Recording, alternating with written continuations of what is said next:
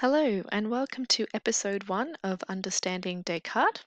In this episode, we are going to go through the first 2 paragraphs of the first meditation in Descartes' Meditation on First Philosophies, which is called What Can Be Called Into Doubt. And in these first 2 paragraphs, Descartes is really just setting up why he's writing his meditations and opening up the idea of whether or not we can be skeptical of our senses. So let's get started. So, in the first paragraph, Descartes is really just setting up his motivation for writing the meditations.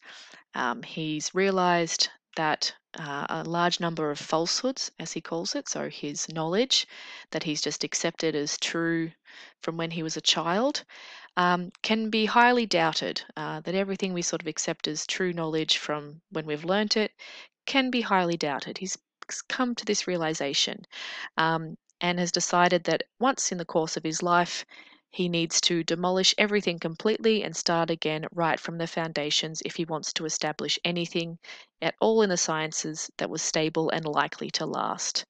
So he's been putting it off, and he's now decided that he's mature enough in age to be able to tackle this conundrum and figure out and ponder over what it is that we can have that is stable and likely to last rather than what we currently have with our knowledge, which he says is a falsehood when it comes to truth.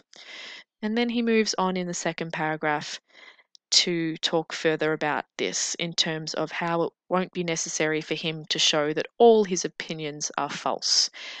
He's sort of setting up this idea that it is a endless, fruitless, useless waste of time to try and figure out which opinions, which beliefs, and which knowledge that he has are indubitable truths. So, indubitable is something that cannot be doubted, is certain, and unquestionable. So, he says it's a waste of time, pretty much, trying to figure out which one of his beliefs, opinions, and information of knowledge are indubitable truths and which are not.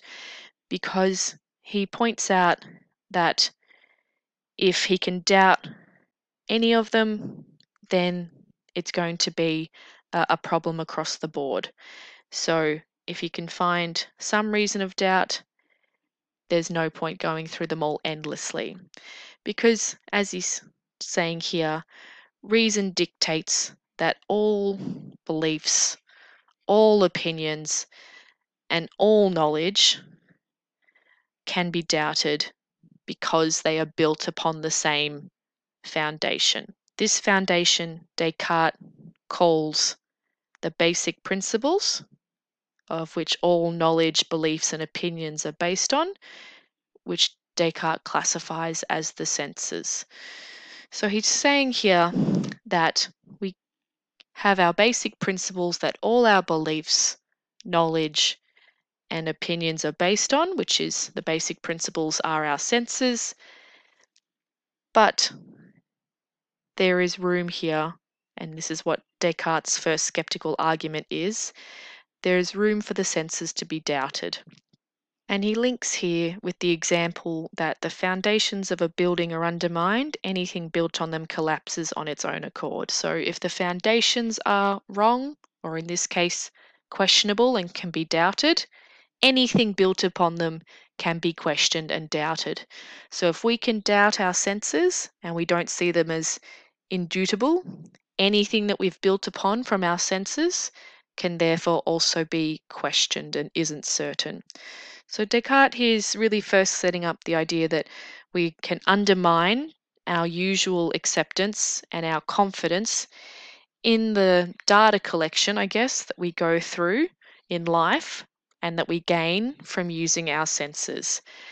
This skeptical argument is known as the argument from illusion, and it's just getting us to question the certainty of our senses as the basic principle or the base platform or the foundation of all our knowledge, beliefs, and opinions.